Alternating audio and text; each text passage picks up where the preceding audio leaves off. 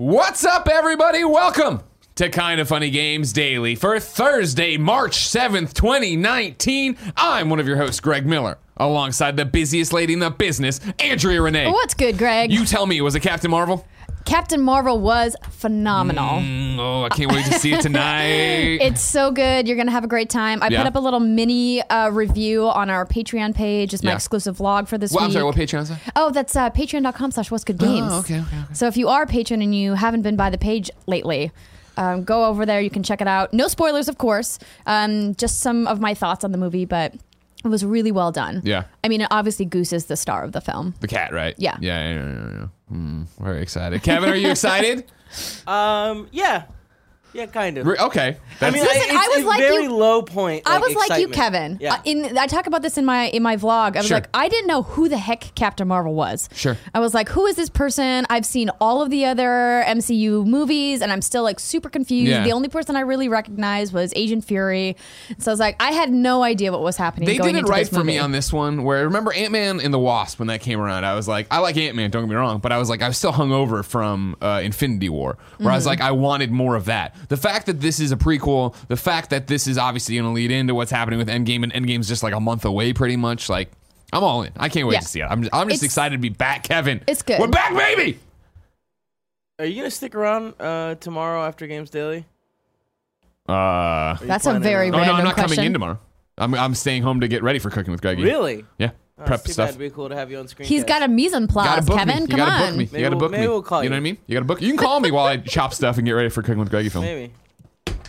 If you didn't know, ladies and gentlemen, this is Kinda Funny Games Daily. Each and every weekday on a variety of platforms, we run you through the nerdy video game news you need to know about. If you like that, be part of the show, patreon.com/kindafunnygames. You can be a bronze member and submit your questions, comments, concerns, bad PSN names, and everything else under the video game sun. Then watch us record it live, twitch.tv/kindafunnygames. If you're watching live, you have a special job. Go to kindafunny.com/you're wrong and tell us what we screw up as we screw it up, so we can set the record straight for everybody watching later on youtube.com/kindafunnygames and roosterteeth.com, as well as everybody listening on podcast services around the globe. Housekeeping for you today, ladies and gentlemen. Well, first off, I forgot. I'm still trying to figure out the best way, Andrea. Yes, Greg. Fran came in here, right? Infected Kinda Funny with his Franness. And everybody liked when he hosted Games Daily because he did the rundown of what news stories are going to be out He was in the day. doing almost like a cold open, but not really. Yeah, but I have my rigmarole, so I can't figure out where I want to insert that into the rigmarole, and so then I've just been forgetting and moving it around. Today we're going to talk about how EA's done with E3, kinda. Nintendo doesn't want your money, kinda, and you can play your PlayStation on your iOS devices, kinda. Listen, you don't have to do this, Greg. People liked it a lot, and I like it too. I like giving what they want, but I just got to figure out the People. right way to put it. People. No, people. The show gets beamed I out know. to people. I think They it's listen. a great idea. Listen, I come from a long history of doing those kinds of teases in my news stories Sure. as well. I mean, I did news videos for a long time, Greg. A long time. Mahalo Games, I'll never forget. Oh my gosh. Housekeeping for you. Don't forget, the Kinda Funny World Tour is rolling into Kansas City, Missouri, March 30th. We will be there at the Flying Saucer to party with you. There's no need to have a badge for anything. You can just show up, bring money for booze and food. If you want to go the extra mile, though, we are at Planet Comic Con throughout the day. You can pick up those tickets. Of course, all this is on kindafunny.com/events. You go there, you can see that I'm interviewing Mick Foley. I'm doing the Superman panel with Tom Welling, Dean Cain, and Michael Rosenbaum. Nick Scarpino is doing a panel with Henry Winkler, the Fonz. And then it just announced Tim is doing one with the Power Rangers. Tim is doing a Power Rangers panel at Kansas City. So go On ahead, brand. kindafunny.com/events. You can find out about that. And then don't forget the first weekend in April, which is right after March 30th. We're going to New York City and doing a meet and greet there. All of this is up in part of the Kinda Funny World Tour. Thank you to our Patreon producers, Mohammed, Tom Bach, and Blackjack. And today we're brought to you by Brooklyn and Headspace, but I'll tell you about that later. For now, let's begin with what is and forever will be a jam-packed Roper Report. Time for some news. Kevin, how's your energy level? That wasn't your best. You know what I mean? Still, can I make a point? He's still going. Yeah. Every time I listen to the show and Barrett does it, he doesn't do it right, Greg. We need Kevin to give Barrett some lessons. Thinks Be he's supportive, Andre. He's trying his best. When I started doing it, all these nerds out there were talking shit for years. Now they love it. Kevin, I'm trying to give you a compliment. 6 I items know, on the we Roper gotta be Report. nicer to Barrett. He's like he's on his. Do you think I'm mean to Barrett, Kevin? No, it's not that. It's just, you know how it's a death by 1,000 cuts. When Nick Scarpino is literally Baker shitting on does you it. every day. So, yeah, okay. That's a fair point. He does Number have to. one, there's going to be no EA press conference at E3/EA Play. So I understand at first glance they're going to be like, well, they've been doing EA Play. They haven't been at E3 for a long time. Now at EA Play, no press conference. Let's hear from EA themselves. Oh shit! 2019 will mark our 4th year of EA Play. What we envisioned as a celebration of play has become an incredible moment that we love to share with our community each year. We are so grateful for all our fans who have joined us, and we look forward to making this year an even better experience. This year, you'll see less talk and more play, with an event entirely focused on the heartbeat of EA Play, our player communities and the games they love. This includes first hands-on with some of our biggest games, exclusive content from some of the most popular creators in the world, and free for all to attend. It starts this year on Friday night, June 7th, 2019, with an all-new EA Play kickoff event. Here's where it's important. We're skipping the press conference this year and are replacing it with multiple live streams that will air during the first 2 days of the event, bringing you more of what you've told us you want. More gameplay and insights from the team making the games. Weekends are meant for play, and this year we've moved EA Play Fan Fest to Saturday, June 8th and Sunday, June 9th, where players will get hands-on with our games.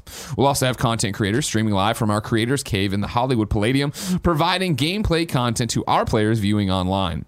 EA.com will be, and then it's all promotional stuff like that. But that's enough talk for now. We've got plenty more to show in the months ahead. Tickets will be available next month, so stay tuned over the coming weeks and months to learn more about EA Play 2019, including the games, ticket availability, program schedule, and more. Andrea? Yes, Greg. Congratulations. You hosted last year's press conference, and they said there's no way we can top it. We're not doing it.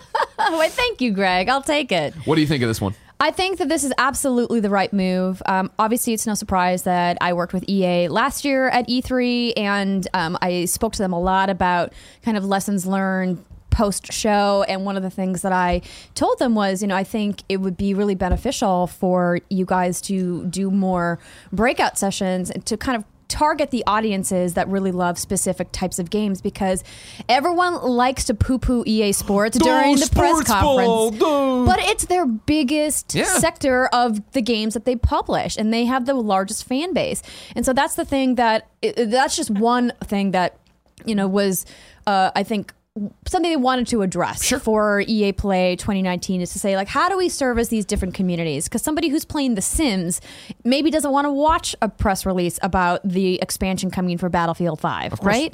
So I think that this is the right call. I'm excited to see more about what they have in store. The Creator Cave has always been a really popular thing for fans of those specific streamers and YouTubers, and gives them the opportunity to make content on site, which is becoming a growing thing in popularity with other publishers as well, for content creators to be able to like churn right away instead of having to do the recording or the capture and then get back to their house or their computer and then do the editing. So I think this is the right move and a good call. Now, starting Friday means E3 now starts even just one day earlier. But it's a kickoff Friday event. You watch the live stream from your hotel, you'll be fine. Don't worry about it. Yeah, unless they lead with Star Wars Jedi Fallen Order and Dragon Age 4, and then you're going to show up. But I mean, well, that's the interesting thing of what this actually means, what these things would actually be, right? They're talking about the fact we're skipping the press conference, replacing it with multiple live streams. So, it kicks off on Friday night, sure, but then they're talking about the EA Play Fan Fest being Saturday and Sunday being the real days. So if they're doing streams on Friday night, are they doing them from there? Are they inviting press and media? Is it just them doing pre-canned presentations of it?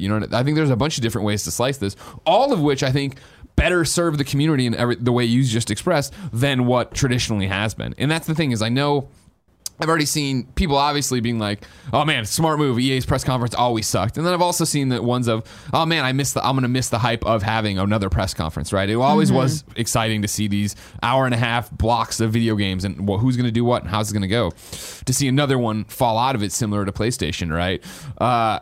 I think it's the right move for EA in the way that I don't think when we talk about who's won E3 and what was the best press conference, right? EA is never in those conversations. Usually they are the lowest because they have to be the most broad. And you raise such a great point that if they're able to say, hey, guess what, everybody? Here is our E3 lineup. And rather than it be a press conference, we all sit down and wait for what we want. It is like, cool, here's the Star Wars section at whatever time. Here's the next thing from Respawn announced game at this time. Here is FIFA. Here is Madden. You can suddenly be like, oh, cool, I'm only going to tune in for what I want, and I won't feel like, man, I hate having to watch this giant. Was it last year or 2 years ago where they ended with the maybe it was last year Battlefront, no, 2 years ago Battlefront. They ended with a giant multiplayer that was in Battlefront 2017, yeah, and it was like the 64-player live cool, 20-minute like, battle. There yeah, was it like bad. this giant argument, not an argument, but push and pull of, I just wanted to see the cool trailer and hear about the game. You're making me watch the game, and I don't want blah blah blah. Like it's impossible to serve so many audiences that a corporation as big as EA needs to serve when they have so many different kinds of games. This is a smart move.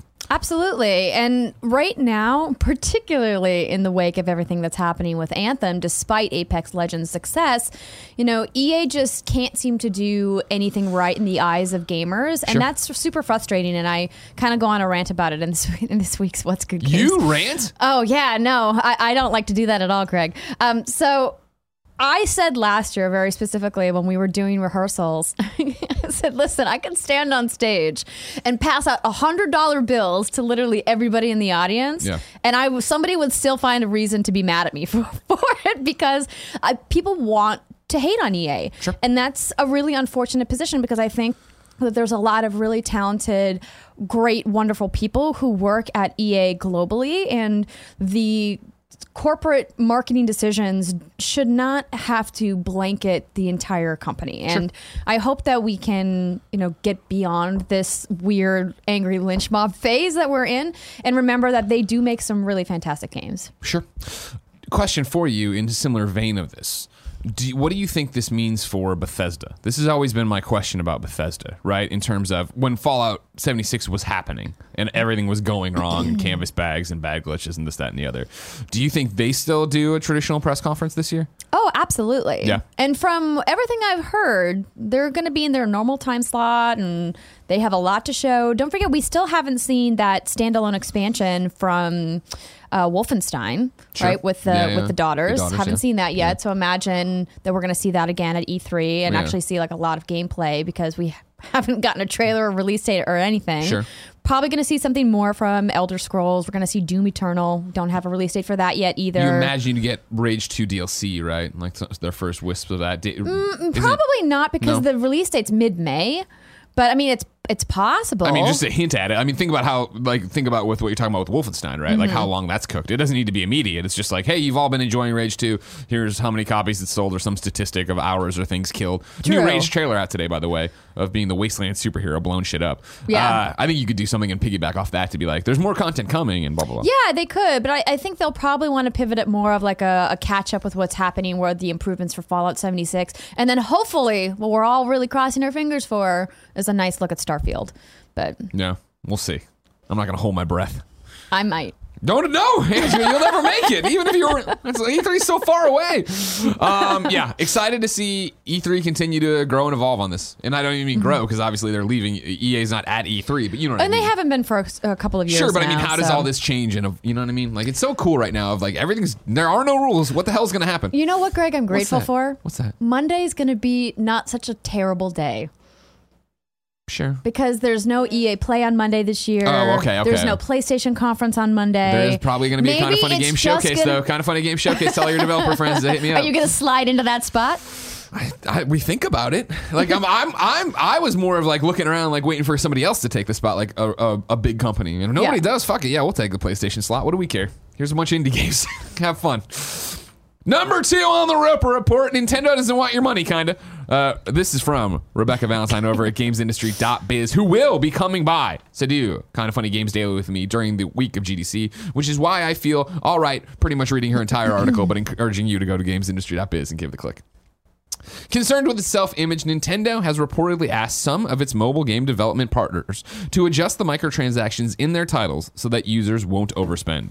The Wall Street Journal reports that sources at CyberAgent, which owns Dragalia Lost developer Cygames, have asked the studio to adjust its microtransaction-driven character lottery so players won't pour as much money into trying to win rare characters. I did that thing where I drank a lot of coffee, which is great for conversations, but not for reading, and I screwed it up. Quote, Nintendo is not interested in making a large amount of revenue from a single smartphone game, one CyberAgent official reportedly said. Quote, if we managed the game alone, we would have made a lot more money. The sources say that Nintendo is apparently worried it will be seen as greedy if players are spending too much. All of Nintendo's mobile games have been free to play or start with microtransactions optional. So far, Nintendo hasn't managed to produce a true mobile hit. Its first attempt, Miitomo, was shut down after only 2 years. Nintendo president Kimishima said that Super Mario Run, a game that was free to start with a paywall for later levels, did not meet our expectations. Fire Emblem Heroes seems to be doing better. Using a more traditional microtransaction model where players can pay to acquire new hero characters, the game has brought in around $400 million in worldwide revenue since launch, as Sensor Tower reported back in August. At the same time, it had far outstripped Animal Crossing Pocket Camp, which only made $42 million from its launch in November 2017 to August 2018, and has been criticized over time for its excessive reliance on microtransactions for players to make progress. Dragalia Lost, Nintendo's most recent mobile endeavor, also seems to be struggling. CyberAgent lowered its projections for its 2019 fiscal year in its Q1 financial report for the first time in 17 years, going from 30 billion yen to 20 billion yen. As President Fujita acknowledged in his statement about the lowered forecast, this was partially due to Dragalia Lost not maintaining momentum despite interest at launch. Nintendo is currently working on 2 mobile games for 2019, Mario Kart Tour and Dr. Mario World. Andrea, what do you think? None of this is surprising. Yeah? Nintendo hasn't technically needed anybody's money for a while. I think Steimer said that she likened them to a dragon sitting on its pile of gold. Sure. Because Nintendo has a lot of cash in the bank, which a lot of other major publishers and platform holders technically don't have. All of their equity is really tied up in their stock options. But Nintendo has like a bunch of money just kind of laying around in a vault somewhere. And so all of the decisions they make, it seems, are not primarily driven by profits, as they're saying here, right, in this quote. Sure. But obviously profits are going to be part of business because that's the reason you do business, is to make money. Of course. I think that they're testing the waters here with all the mobile content. They haven't quite found a formula that works. We've all been clamoring for Nintendo to really come to mobile in a meaningful way for a long time now, but they haven't quite gotten it yet. Right. And I'm hoping that they'll find a formula that works. And listen, doing free-to-play models with microtransactions is not an exact science. You know, you really kind of got to test the waters to see what your community wants and what people are willing to pay for and what they're not willing to pay for. Yeah. And so I hope that they can maybe reach out to some other, major publishers or developers in the space and find a way to bring these amazing fan favorite IPs to the mobile space, because I would love to play more, Nintendo games on my phone. Sure. What I love about it is what you're hitting on is the fact that, they're telling their partners not to, gouge for money. This isn't what it's about. And what they are seemingly trying to do is find a new way, right? Yeah, there's this easy path over here that so many people have done. And I'm not even being aggressive towards microtransactions or free-to-play games or anything like that. There's clearly a way that works, but there's also a backlash to it where it is like, man, this seems like you're just, money grubbing. We don't want to be a part of that. And so they're over here trying all these different options that are not meeting expectations, like they're talking about with Super Mario Run, but are still trying to find that and are committed to finding a way to seemingly be fair to their core fan base and not have it be that, hey, here is a Mario game, we are cashing in on it, and we're going to just take your money and run and not care if it's good or if it's the Nintendo quality or any of that thing.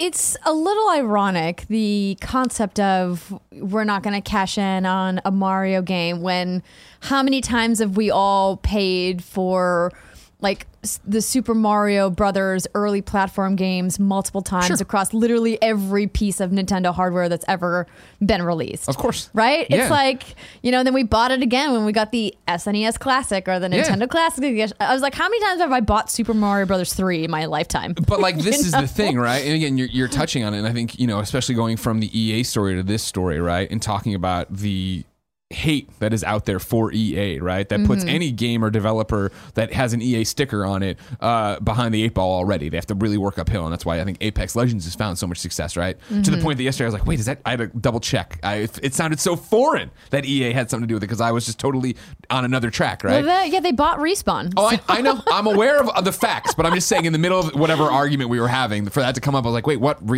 It's the idea that when you do the right thing, right, and I'm using air quotes, but when you do pro gamer, pro consumer moves, when you are Nintendo on that level, right, you get away with more. And granted, there's years and years and years and years and years of nostalgia for Nintendo, of growing up and sitting there, the TV lighting your face when you're sitting there in your shorts with your friends playing whatever on the NES. But it is this idea that you see Nintendo trying, right? And trying to be good and trying to do the right things. And so then when you see something like EA, right, with microtransactions and fucking it up with Star Wars or whatever, and having to work their way out of it, and then still doing an old press conference. And again, you're seeing movement now with them doing EA or E3 a different way, or EA Play a different way.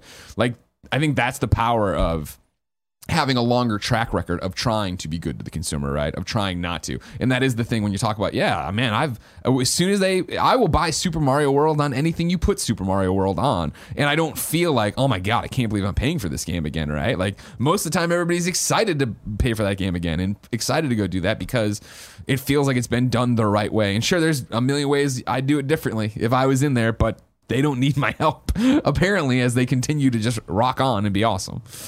Blackjack writes into patreon.com/kindoffunnygames with this question, just like you can, and says, when Nintendo announced its partnership with DNA back in March 2015, the Switch was still being referred to as the NX, and nobody knew exactly what it would be. The Wii U was a titanic failure, and Nintendo was trying to find a way to stay relevant. Now the Switch is a runaway success, and Nintendo's mobile game initiative hasn't produced financial success. Does the mobile games market even matter to Nintendo anymore? Will Nintendo continue to explore mobile development, or has the Switch made that unnecessary moving forward? Is it too soon to declare the mobile game experience by Nintendo a failure? Love you guys, Blackjack. Short answer, yes. Also, a little hyperbolic to say it was a titanic failure. Well, you sucked and you know it. I mean, True, it wasn't the best console ever created, but it wasn't the worst. It sucked. It wasn't the worst console, no. Come on, there was a Virtual Boy, but I'm saying it was a titanic failure. Huge failure. After the Wii, come on now, what are you talking about? But no, I agree with you that yes, it is. It is way too soon to declare this a failure. This is right now, the way they're talking about it is the way I think that applies that quote better than anything, right? What is it? I can't even fucking do the quote, but it's like, the one, you're not failing, you just haven't succeeded yet. You know what I mean? Like, every failure isn't a failure. It's just you trying to succeed until you actually succeed. And I feel like that's what they're coming at it with. That yes, we have the money, we have the investments. Like, why not try to make this work until we can make it work? Well, and I think it's important to remember some of these numbers that you read in this story. Fire Emblem Heroes brought in around $400 million worldwide in revenue. That is a fantastic number. And something that they said was maybe, middling success still brought in $42 million. There's no way that Animal Crossing Pocket Camp cost $42 million to make. So I think they're probably right side up on that as well. So I think it's important to remember and to put it into perspective that even though it might not have met their expectations or their projections, it still was financially solvent. And because of that, Nintendo, of course, is going to keep moving into mobile as they should. This new report that came out from Newzoo this week said 2.4 billion people will game in 2019 thanks to mobile gaming, because mobile gaming is now the most popular place for people to play video games. And if you're a game maker and you're not thinking about mobile, you're really missing the boat, because that's the future of video games, is not only streaming, as we've been talking about with this new Xbox will here box, in a second, right? Yeah. But also mobile devices are going to continue to get more and more powerful and be able to do more intricate things. Types of games in the future. Yeah. You want to have, in the same way I compliment Xbox all the time, right, on building this foundation right now and streaming and having Xbox Game Pass and really preparing for what they think comes next, right? It's the same thing here, that Nintendo is going to keep chipping away at this and trying to figure out how to build a better mousetrap, because as we've seen with loot boxes, as we've seen with free-to-play games, like, that market is so new and still evolving so quickly and changing so quickly that you can't sit there and be like, that's the difference between, hey, I want to build something that is going to work out for everybody, and hey, I want to build a cash-in. They could, make a Mario game right now that is free to play with all these weird microtransactions and do this level, do that thing, and like make a lot of money, which they're telling their people not to make. Or they could sit there and try to figure out how do we make Nintendo quality games on mobile devices and have our core audience that's been with us forever and will be with us forever if we don't fuck them over still happy. And that's what they're trying to do. I salute them for that. It's similar to PlayStation VR, I feel too, of like, hey, we're trying with this thing. Let's set our expectations correctly on what we're doing. Let's go. Number 3, speaking of PlayStation, Greg Way, PlayStation has released for PlayStation 4 firmware 6.50, which of course is a big deal because you can swap the X and O buttons now, which it may not sound like something if you ever imported a game, huge problem in terms of what it accepts and what denies. But more importantly, it allows for remote play of the PlayStation 4 via an iOS app. Here's the official description of that iOS app. Use PlayStation 4 Remote Play to access your PS4 via Wi-Fi wherever you go. Display the PlayStation 4 screen on your mobile device. Use the on-screen controller of your mobile device to control your PlayStation 4. Join voice chats using the mic on your mobile device. Enter text on your PlayStation 4 using the keyboard on your mobile device. You need the following items to use this app. Mobile devices with iOS 12.1 or later installed, iPhone 7, iPad 6th generation, and iPad Pro 2 iPad Pro 2nd generation or later are recommended. A PlayStation 4 system with the latest system software version, an account for the PlayStation Network, and high-speed internet access. Notes of use on this app. This app is not compatible with some games. You cannot use the DualShock 4 with this app, motherfucker. And you can't use it on a mobile network. You need to be on Wi-Fi. You can't have it on your data. Fuck! What's the point of it then? Fuck! It was so close. God damn it, Andrew! It was so close when it dropped. Know. I saw it. I was like, can I get my my DualShock connected to it? I cannot. And I was like, so how do you use it then? Touchscreen only. Boo. Yeah, big boo on that one. It'll be helpful if you want to. If like for some reason you couldn't. How you can go through obviously the PlayStation.com and trigger your downloads that way. For little management stuff like that, it might seem like useful. For simpler games, like even like a turn-based strategy, turn-based RPGs, you could use it probably pretty easily. Yeah, the one key use I think I can pinpoint for this would be if let's say I'm here at the office, sure, and I'm like, oh my gosh, I would love to just boot up Assassin's Creed Odyssey and play a quick mission. But my save is at home. Log in, upload my save there you go. to the cloud. That's a great one, yeah. Download it here. I mean, that seems to me to be the only functional use for it. Yeah, a lot of people obviously when this were tweeting at me about this and then also being like, this is what the Vita died for. And that's my biggest problem with it. Is like looking at this, it's like, oh, well, what?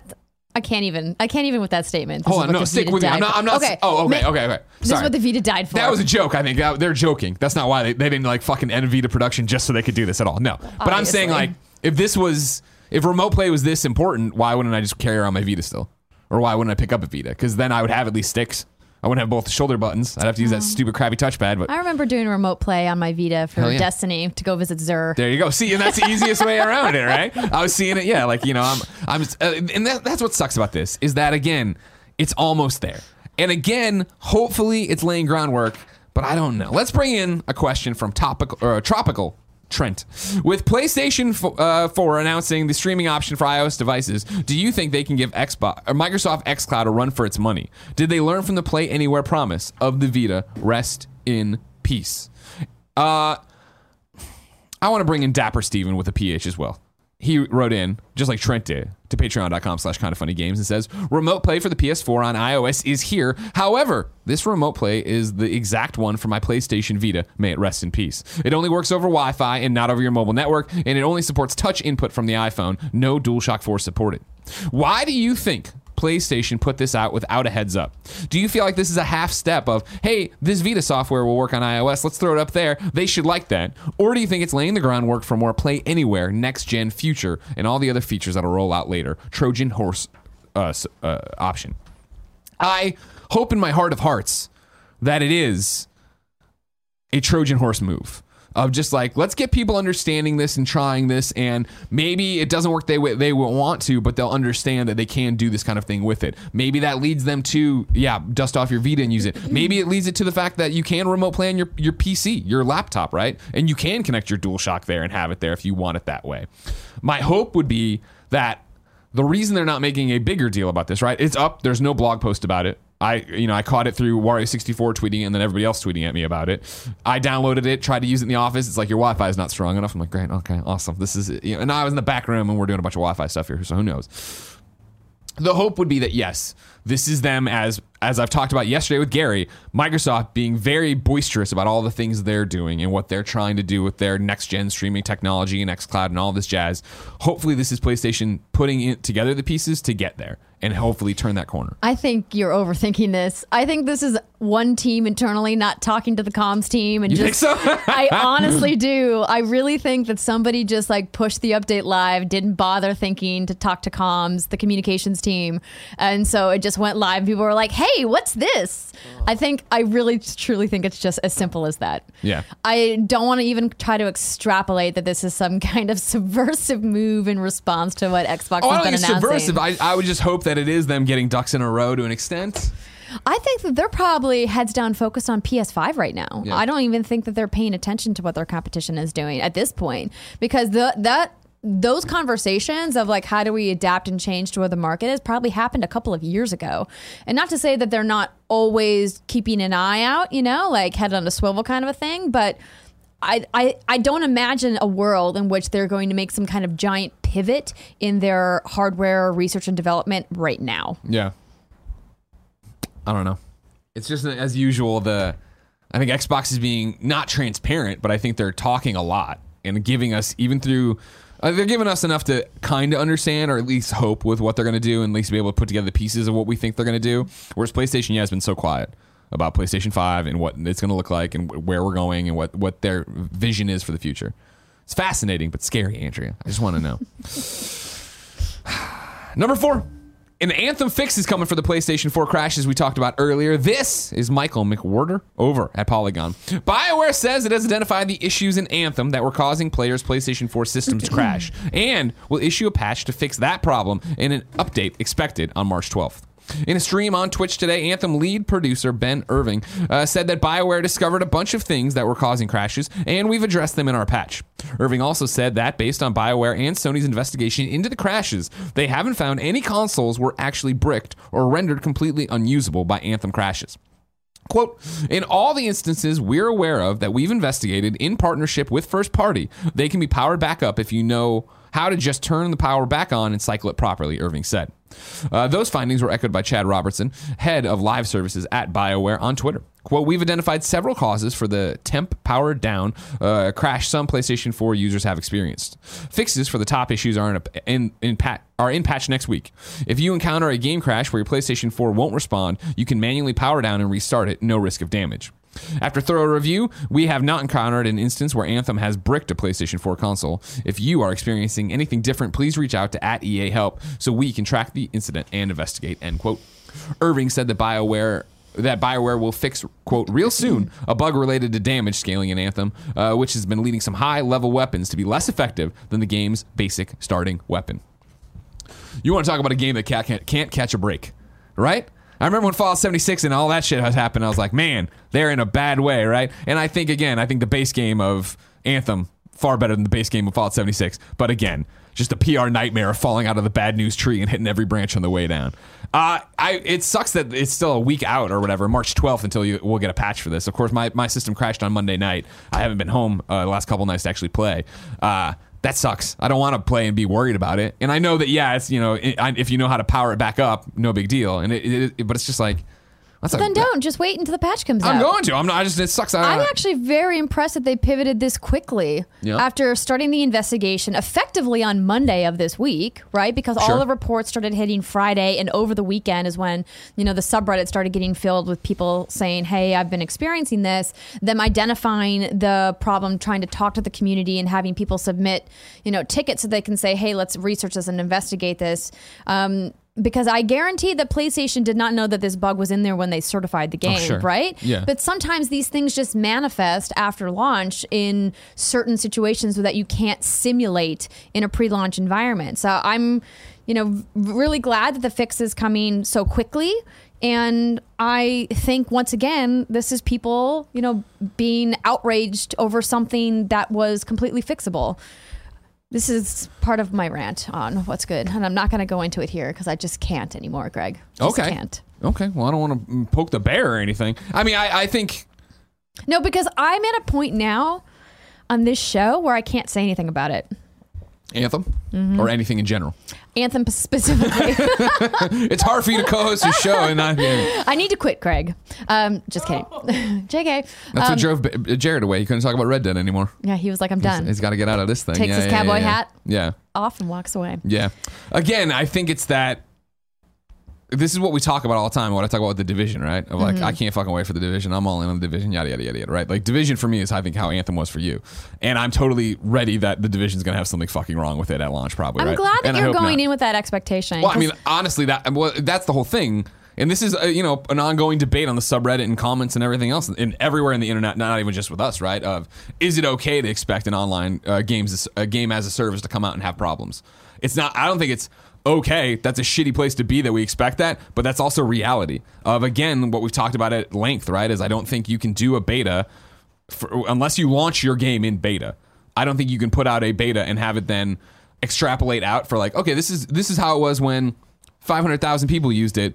That doesn't tell you what it's going to be like when 3 million people are online doing the same things, right? Exactly. Like, as much as I we give shit back in the day of the old PlayStation Tetris game and then Housemarque's games crashing because I had a full friends list all the time, right? It's like, I get that I'm a unique use case there. I understand that shit happens and that has to happen. It's not okay. It's not like I'm like, well, blah, blah, blah, blah. Like, but it is like the realities of making a game and putting it out into a live area and having to do a bunch of different things you'd never do when you're running it on a test kit trying to figure things out. Totally. And I understand that that's the reality of it, but I think sometimes the gaming community loses focus and loses sight of the awe and wonder of the incredible technology that makes online games work. Sure. Right? If you think about how all of these different moving pieces need to align to allow you and me in two different locations to be able to talk to each other on the internet and sync up and drop into each other's games, and we get to see our own customizations and like all of the moving pieces that make an online game so magical and special. I think sometimes people forget that that's really fucking hard to do, right? And that's what I'm interested about with the Anthem crash is, again, it affected me. It has stopped me from playing Anthem this week because I could have played last night, I guess. I when it broke, and Jason tweeted about it on March 4th, right? So you're right. I think that's syncing. I just want to make sure my timeline's correct. Oh, so God, it's already Thursday, Monday of this week, right? Coming out of the weekend and stuff like that. And I was like, oh well, I'm sure it's not that big of a problem, that wide ranging, right? I know, and I said this too earlier, and of course, people are like, "Oh, you're downplaying how bad the issue is." I go, "No, you're blowing over. I mean, you're blowing up how bad the issue is. It's not like people aren't getting bricked consoles all over the country." And thank you so much for clarifying the nomenclature, because it seemed like a lot of people on the subreddit were incredibly confused. Sure. And I think maybe people. Because I mean, it's, and I don't mean to cut you off. No, but please, I understand. it's fine. I understand, and I never want you to come on any show, your show or our show, and feel like you can't talk about something. Right. But it is that thing. Obviously, I've seen it. I've been in the subreddit. Tim and I had the conversation on Tuesday about it. Right. Like, I get it. And it is us playing fast and loose. You're not working on a script. We're talking, we're having a conversation. You see how it evolves and goes from there. And it is a conversation that involves everybody watching and being a part of it. And so I hear you and I understand what you're talking about. And I think it's just been a sticky situation in there is this gap, right? Where it's like, I think that as we initially read about the crashes, my knee-jerk reaction on anything, any video game, it eats my save, it does this thing, it blah, blah, blah, is to go more towards, all right, I'm sure it's a select group. Because I feel like that's me having done this job for 12 years. Where, of course, the people who are into Game X, I'm not even talking about Anthem, Game X, Y, Z, whatever, they're not putting up every night. Had a great, flawless session, didn't crash on me, right? When it is that people are on a subreddit totally and they are saying it like, hey, this is a problem, you never know, is that a problem so drastic that it's affecting everybody? And even when we talked about it on Monday, when Shire's article broke, he put it up. You had mentioned, yeah, I'd kind of seen this. And I was like, I think I saw a Reddit post about it, but we didn't realize, how many people it is. And we still don't know how many people it is. And yeah, it got me, right? But again, for me, it was like, funny, because I was shutting it down anyway. I was done with it. And so like how many people does this specific thing affect? And blah, blah, blah.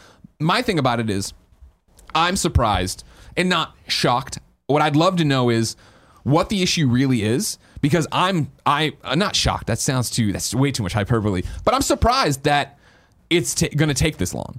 For me, I thought that when it got reported and like people were sending out their things, I got hit up obviously because I'm tweeting about it by support that was like, "Hey, can you explain the issue and run us through it all?" And I was like, "Oh man, if they're this on it that they're finding me and DMing me about it, like clearly they know it's an issue and they're working on it, and it'll be the first thing they get out." And so to have it go to the 12th for me again. Everybody calmed. And I'm talking to the people of, I don't know. Everybody, let's just chill out. We're talking about video games, right?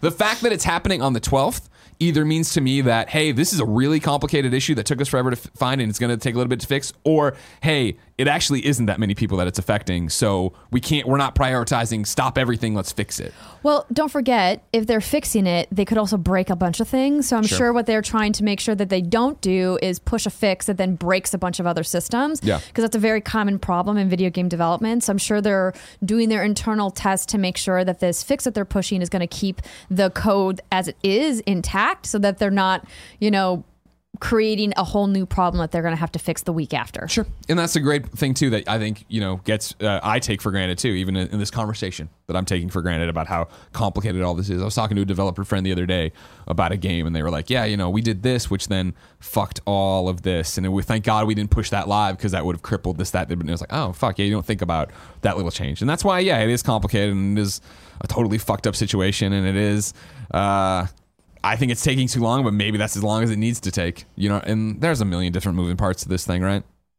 It's true. Well, it's March 7th today. Yeah. So the 12th is just 5 days away. Sure. But you know what that means. What? I'll be an activated agent by then. I won't give a shit about Anthem. I won't give a shit about Tetris 99. Best game of all time. I will forsake all other games for the Division. Please work on launch. Please. Right, Barrett? Yeah. You're in there with me. We're saving DC. Woo! We're saving DC. Yeah. Bless him. Video games are fun. They really are. Number 5. Nintendo's getting into VR with Labo. This is Hope Corrigan over at IGN. Nintendo has announced a new VR kit as part of its Labo cardboard accessory lineup. According to its official Labo website, the new offering will be available from April 12th. There will be a starter set alongside 2 expansion sets. You will also have the option to buy the full kit for $80, which will include materials to build all 6 of the VR Toy-Cons, included with the other sets. The starter set will retail at $40 and will include the material to build the VR goggles, parentheses, which look like housing for the Switch, similar to Google Cardboard, as well as Blaster Toy-Con, parentheses, which appears to be a gun-shaped accessory. It also comes with a screen holder and safety cap, so the games can be played in non-VR mode. The expansions are set to go for $20. Each will be featuring this. You can read all about that stuff. Almost all the Toy-Cons look as though they're designed to hold the Switch console up to the player's face, but the VR mode can be turned off and games can be played in 2D. You running out to buy this, Andrew? You want to get some Labo? I feel like I can't say anything about this without sounding cynical, and I'm not trying to. I can't stop laughing when I'm looking at Somebody these with photos. the cardboard shoved in their Greg. face. Like the photos are just so hilarious, and Brittany and I would try to explain them. So imagine if you couldn't actually see the photo of the girl holding the elephant thing to her face. Like, how would you visually describe that with words? Can you bring this up, and Kev? It's just, if you click through on, it's Labo. hilarious. And the only one that we saw here that actually has some kind of a head strap to hold the device to your face is the robot one. And the other ones, you're literally holding the cardboard with your Switch up to your face. If you're a visual watcher, not an audio listener, Kevin's bringing it up. And yeah, this kid with the whatever the fuck that is. The elephant, I just can't. It's so silly looking. And I know that this is obviously designed for kids. And it's meant to be something that's whimsical and fun and provides an interactive form of entertainment. And I think that's all great. I just can't help but giggle a little bit when I look at it going, oh, Nintendo. Hey, man, exactly. It's for kids. It's not for us. I mean, it could be for you. I'm not trying to take away if you want to play Labo VR. But it's funny how I have not thought of Labo at all since launch of Labo. And I hope it's doing well for them and it's kids are playing it and finding it. But yeah, I'm not. I use my PlayStation VR in such limited doses, that I'm not going to run out and buy Labo VR there. But if I had a kid and I wanted to entertain them and possibly ruin their eyes, I'd strap to their face. It's interesting. Didn't Fils-Aimé, wasn't he We have no interest in. They had said they were investigating a while back, but yeah, it's been a weird ride of what they've been saying and what they haven't been saying about VR. This is like, but that's why Reggie retired, I heard. this is They barely were like, like, a hey, toe like dipped it. in the VR we got waters. some Labo VR coming in. Raggie's like, over my dead body. This Here's is my just resignation fancier letter. Google Cardboard. That's literally what it is. True. Number 6, Diablo's back and other classics are coming. This is from Blizzard. Blizzard Entertainment and GOG.com have teamed up to re-release select classic Blizzard games, beginning with Diablo, Blizzard's legendary 1996 action role-playing game that introduced players to the harsh and deeply rewarding world of Sanctuary. The original Diablo is available now via digital distribution for the first time ever on GOG.com. Players looking for the authentic Diablo experience can play the game as it was in 1996 with period-appropriate 20 frames per second SVGA graphics and the ability to matchmake through the classic version of Blizzard's Battle.net online gaming service. Blizzard and GOG.com have collaborated on an updated version of the game, which includes out-of-the-box Windows 10 compatibility and a host of bug fixes. Players can choose either version of the game from the launcher. Quote, "We were bummed that these iconic games weren't available to our players, so we're happy to work with the crew at GOG.com to rectify that," said Rob Bridenbecker, Vice President and Executive Producer, Blizzard Entertainment. "This has been a long time coming, and we hope our players will be excited to jump back into these classic titles." In addition to bringing back the first Diablo, Blizzard is planning other GOG.com re-releases of Warcraft, Orcs and Humans, and Warcraft 2. More information on the return to Azeroth will be revealed soon. Go get them, PC dorks! Have fun! Just kidding, you're not really Or a just dork. play Diablo 3 Eternal Collection on Switch. It's good. Or I play it on PlayStation. You know what I mean? Come on, I get some trophies. It's not that bad of a plat. You know how it works. Andrea? Yes, Greg. I'm excited to see what the Orcs and Humans look like when they go from their 20 FPSs to the thing, and we got the driver and we got a .ex. But that's going to take a long time for me to unpack. Where could I go to find things that are out now that I can play right now? Why, Greg, you can go to the official list of upcoming software across each and every platform as listed by the Kind of Funny Games Daily show host each and every weekday. Yeah! We have had a great discussion and a big Roper report, so before I give you the list, I'm going to give you the ads. Today, we're brought to you by Brooklinen. You spend a third of your life in the sheets. It's about time for a bedding upgrade.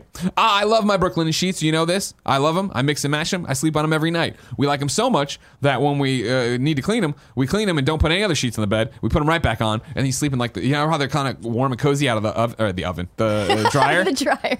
It's great. Brooklinen Sheets were named the winner of the best in online bedding category by Good Housekeeping. They were founded in early 2014 by a husband and wife duo with a mission to make 5-star quality sheets affordable and easy to order. Luxury sheets without the luxury markup because most bedding is marked up by as much as 300%. You can mix and match over 20 plus colors and patterns. My Brooklinen sheets are the best, most comfortable sheets I've ever slept on, and now it's time for your upgrade. Brooklinen.com is giving an exclusive offer to my listeners. Get $20 off and free shipping when you use promo code GAMES at Brooklinen.com. Brooklinen is so confident in their product that all their sheets, comforters, and towels come with a lifetime warranty. The only way to get $20 off and free shipping is to use promo code GAMES at Brooklinen.com. That's BROOKLINEN.com. Promo code GAMES. Brooklinen, these really are the best sheets ever. We're also brought to you by Headspace, meditation voice. Headspace is your guide to health and happiness. In fact, just 10 days of Headspace has been proven to reduce stress and increase happiness. It will teach you life-changing skills of meditation and mindfulness in just a few minutes a day. Our own Barrett Courtney, Bear, has been using it to go to sleep using rain sounds, and he says he loves it. Meditation is rooted in tradition, but also backed by scientific research. 10 days of Headspace increased happiness by 5%, reduced irritability by 27%, and reduced stress by 14%. Headspace has hundreds of meditation sessions on everything from stress to sleep, and guided exercises to help you add a touch of mindfulness to daily activities like cooking, commuting, eating, and more. Start your journey towards a healthier, happier life by subscribing to Headspace. Sign up now at headspace.com/games and get a free trial month. Sign up online at headspace.com/games for a free month trial and start meditating today. Out today! The Wild Age on PC. Minda on PC. I'm sorry, everybody. Nobata Studio and developer, developer Grizz is getting an update. All right, that's what I'm trying to say. Grizz Undone, a free update to the gorgeous narrative platformer featuring unused concept art and music tracks. As a celebration of the game reaching 300,000 units sold, Grizz is currently 15% off on Nintendo Switch and PC via Steam, Humble, and GOG. The Grizz Undone update adds an elegant browser for fans to listen to a collection of music tracks by Berlinist that are not featured in the game's final release, as well as unused designs and concepts from creative director Conrad Rosette. Included in the collection is an alternate version of the game's main musical theme and early designs for Grizz's now iconic dress. There's a new Rage 2 trailer out. I thought you should know about that. Rush, the fan favorite 32-player mode, is now live in Battlefield 5. TikTok, A Tale for Two, is out on PC, Mac, and mobile devices. And guess what, everybody? It's Thursday. That means there's a ton of Switch games. So here they come. ACA Neo Geo, the Ultimate 11 SNK Football Championship. Braveland Trilogy. Ghoul Boy, Hard West, Mahjong Stories, Vampire Romance. Goddamn, I gotta pick that up. My Little Riding Champion, Space War Arena, V-Rally 4, Valley, The World Tree Mosh. And then we're done with that. Borderlands 2 VR has been patched to use the PlayStation Aim controller, which I'm pretty stoked about. So is Kevin. Cool. I added a couple things down here. Andrea, take it away. The Indie Mega Booth has announced a new trailer showcasing the lineup for PAX East, featuring 78 games from 18 countries. And of course, they have the mini booth returning, and for the first time, they're going to be participating in the Penny Arcade, and those details about Penny Quest will be coming on March 22nd. I did add 2 things under new dates as well. New dates! Aquamoto Racing Utopia on PC, PlayStation 4, and Xbox One is coming this spring. I think it's an update, actually. It's DLC. Diesel Brothers Truck Building Simulator is going to be purchasable on Steam on April 12th and available on PlayStation and Xbox One in late 2019. Grim Shade, inspired by RPGs of the 90s, has been announced, and it will be releasing on Windows PC via Steam on March 26, 2019, and launching on Switch later in the year. Mars Z Tactical Base Defense, formerly Mars Z. It's Mars, but with a Z instead of an S. Rising will be leaving early access with the game's full launch on April 4th. And then World of Warships Legends will soon be coming to PlayStation 4 and Xbox One on April 16th. What else you got, Andrew? Hot off the press, Judgment, Yakuza's detective-themed spin-off, is coming to PlayStation 4 on June 25th. That release date was just announced. I thought we got it yesterday. Was it yesterday? I think so. I think it was the You're Wrong for yesterday. Because I just saw Eurogamer's post about it. You nailed it. Don't worry. Okay. Lastly, 3D Realms and 1C Entertainment, in collaboration with developer Kill Pixel, will pay homage to the classic era of gaming with Wrath, Aeon of Ruin, a dark fantasy horror FPS powered by the original Quake engine. Get your first taste of Wrath in summer 2019 for Windows, Mac, and Linux, and the Nintendo Switch, PlayStation 4, and Xbox One versions will follow in early 2020. Excellent. Now it's time for reader mail, but we've been sprinkling it in, so I'm trying to find a good one here just to crush with. You know what I mean? Mm-hmm. Who can come out and just crush it and be done? Kill the show right there. You know what I mean? I need a tombstone pile driver of a question. I'm not seeing it. I'm seeing a lot of clotheslines. It's not what I need. I see what you're saying. I mean, it's not they're bad questions. They're just not like here's a super kick or something. Right. Yeah. Let's go. Let's just use Anthony Poulon's one. We'll go from there, all right? Okay, let me pull that one. Patreon.com/kindafunny. Anthony wrote in and says, the conversation yesterday about the all-digital future and Xbox Game Pass sounded great for consumers, but what about developers? After movies and music went mostly to the digital future, they became far more accessible, but the revenue pie became even more stretched, with the lion's share going to AAA companies and brands. There are already an overwhelming amount of games out there struggling to get attention and make a profit. In a hypothetical future where everyone gets their games from a version of an Xbox Game Pass, then how is it possible for smaller time developers to be sustainable in an industry that already has many issues with burnout and layoffs? I think these are two different issues that you've mashed together. Yeah, I definitely wasn't saying yesterday that everything was going to Xbox Game Pass. I was saying that that's a very interesting model on Netflix, yada yada. That's not the future where everything is on one subscription service. No, I think smaller developers absolutely have the most to benefit from an all-digital future because it cuts out that incredible expense of distribution of physical media. Because that marketing, making the boxes, making the advertisements, printing and shipping the disc, that's all a cost on your bottom line. And so if you can take that away and just push a digital code, that's more profits for you on the back end. So I think that is definitely a boon for smaller developers for Digital Future. When it comes to being bundled in a subscription service, I think it could be beneficial for some games because it will give them more visibility. And if you can hook people through an original subscription offering, like let's say a game like Rocket League is included in Xbox Game Pass, and once you get it as part of your subscription and you get into the game and you're like, oh my gosh, look at all these amazing skins that I can buy for my cars. Then now they've introduced that second point of sale to say, hey, we might not have made money on the initial offering, but now we're going to make money on digital in-game items down the line. We've talked about this, right? And had actual reports and conversations from Xbox people and then developer people talking about the fact that, you put a game on there, you put the Tomb Raider games on there, you hopefully drive excitement for the newest Tomb Raider, but you also sell the Tomb Raider DLC that was already there just sitting on the store. And I do think that as you move to an all digital future, and let's say that the streaming Xbox we talked about yesterday, Maverick, is real, it comes out, it starts getting people on, they're using Xbox Game Pass, and they see how easy it is and how that's working. I think you then have people start to understand what it is to then go into the Xbox Game Store and buy other things, right? They're already on the platform. We've seen so many developers talk about having their games on Game Pass, leading to more successful and more sales because people are talking about it and getting it out there and people are buying it. But I also think, to your question, Anthony, right, where if this happens, I agree with Andrea that it's removing the box thing. It's actually making more revenue for the developers, and it's also getting more consumers ready to buy digital games. I'm still always surprised when I meet people who don't buy things off the PlayStation Store or the Xbox Store, right? They don't buy these indies that we talk about. And for me, I'm getting so often. I'm downloading 2 or 3 games a week from these indies. I think that once you break down that thing and suddenly people start going to the store and it is, oh man, here's a $5 game, a $10 game, whatever. I've heard them talk about this. It's on sale. I'll get in there and try this. You get people used to using that ecosystem. I remember when my mom started using, Netflix through her Wii or whatever, and it was like, oh, she's starting to understand how this works. And I think that then leads to not, I want to rent a movie. You start thinking, well, I don't need to go to the store. I can go to Amazon Prime or I can go use this other service because I already understand how that works. Or I think that goes a long way. You can just speak into your remote, which is what I do at home. It's pretty cool. But the problem is your remote doesn't even have a microphone on it. You just drink too much wine. I've seen you. You're just talking in the remote. Nothing's happening. You're probably right. And then John rolls his eye and just buys whatever you want on the store.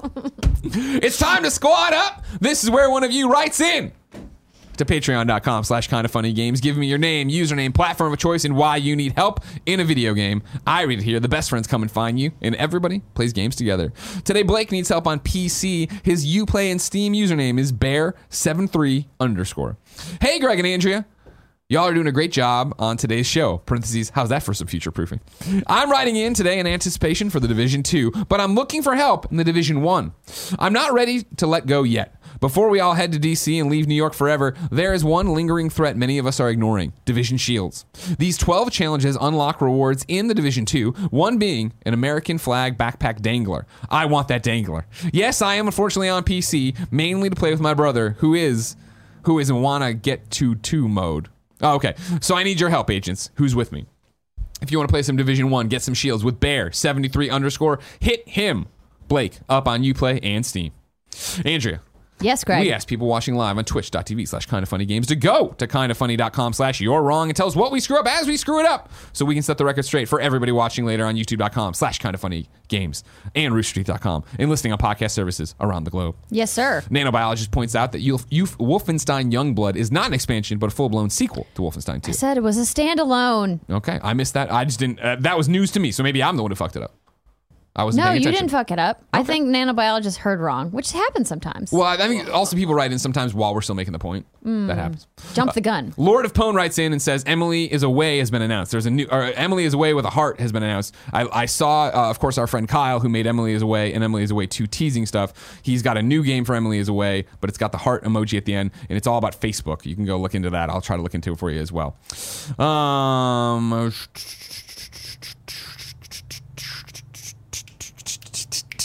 Who cares says PlayStation did announce the iOS remote play in a tweet. I said blog, or I meant to at least. Maybe I said tweet. You said blog. That kid's wrong. Okay. Chris says, according to the developers AMA, Gris is pronounced Grease. Well, they should have spelled it Grease, because then stupid people like me call it Gris. And stupid people like me, no, it's not pronounced Gris. But in the heat of the moment, when I'm just bringing up some news story and I say Grease, that's how it is, man. Sorry. Wait, Grease? I've heard the people who work on that game call it Gris. And then Blanc, not Grizz. Then Blanky says Gris. Gris is actually pronounced Grease, not Grizz. And so it's just, you're all saying the same thing. But again, I just don't care. I'm sorry. We have to understand that I'm stupid, and I will continue to say things wrong, and we gotta let's just let it go. Gris is always gonna be Gris to me. I'm never gonna be able to say Grease when I see it. I'm gonna say Gris. Push your will on them. I'm not pushing my will. I'm just saying guess what? If you walk up to me at the Kansas City meet and greet, you're like, hey Greg, let's run a mile without stopping right now. I'm not gonna be able to do it. I guess you could. In the same way you walk up and you show me Gris written on a piece of paper, I'm gonna say Gris. Andrea, don't you lie to him. Don't lie to me. A mile It's okay. nothing. And then it's not a big deal. Kebab Greg. says, in case it needs pointing out, the 3 in the Emily is away less than 3 emoji makes the 3 in Emily is away 3. I did need that pointed out. Thank you very much. That makes it easier to say. Because again, it's always going to be Emily is away heart emoji. But now I get it. Two? Yeah, remember he spelled it T-O-O. Remember, you don't remember this one? That's the Let's Play that went on for like 90 hours and Tim fucked us at the last second, and I will never forgive him for it. I thought that was the... If you ever want to see some crazy ass drunk Let's Plays, youtube.com/kindoffunnygames, Emily is away 2. Wait. And watch Tim fuck me over. Emily is Away 1 wasn't the one that lasted for 4 hours? Oh, they both lasted forever, but like it was the same thing where Emily is Away 1 was a short enough experience to play in one sitting. Emily Away is 2 probably shouldn't have been, but we just ran and got blackout drunk. What do you Major got? Nelson just tweeted a custom Captain Marvel Xbox One X. Ooh. It actually looks pretty sweet. If you didn't know, ladies and gentlemen, this has been Kind of Funny Games Daily. Each and every weekday on a variety of platforms, we run you through the nerdy video game news you need to know about. If you like that, be part of the show, patreon.com/kindoffunnygames. You, of course, can watch live on twitch.tv/kindoffunnygames. You can watch later on youtube.com/kindoffunnygames and roosterteeth.com. You can listen on podcast services around the globe. Gamescast this afternoon, recording live on patreon.com/kindoffunnygames. We'll be talking about Days Gone. Very excited to finally be able to talk about that with you. And if you guys are planning to watch live and you have not yet watched my gameplay preview where I talked to John Garvin, I highly recommend you go to youtube.com/whatsgoodgames to check it out. New gameplay for you to watch. And then I think Tim's reviewing Devil May Cry 5 as well. So it's a Oh, yeah, I've been packed playing that Gamescast. too. And then Fran, he's going to be pretty. That's what he does. Now we're going to be talking about Season of the Drifter, Greg. Oh, well, okay. Lame. So lame. Kevin nailed you. It is lame. It's Division 2 for life. Until next time, it's been our pleasure to serve you.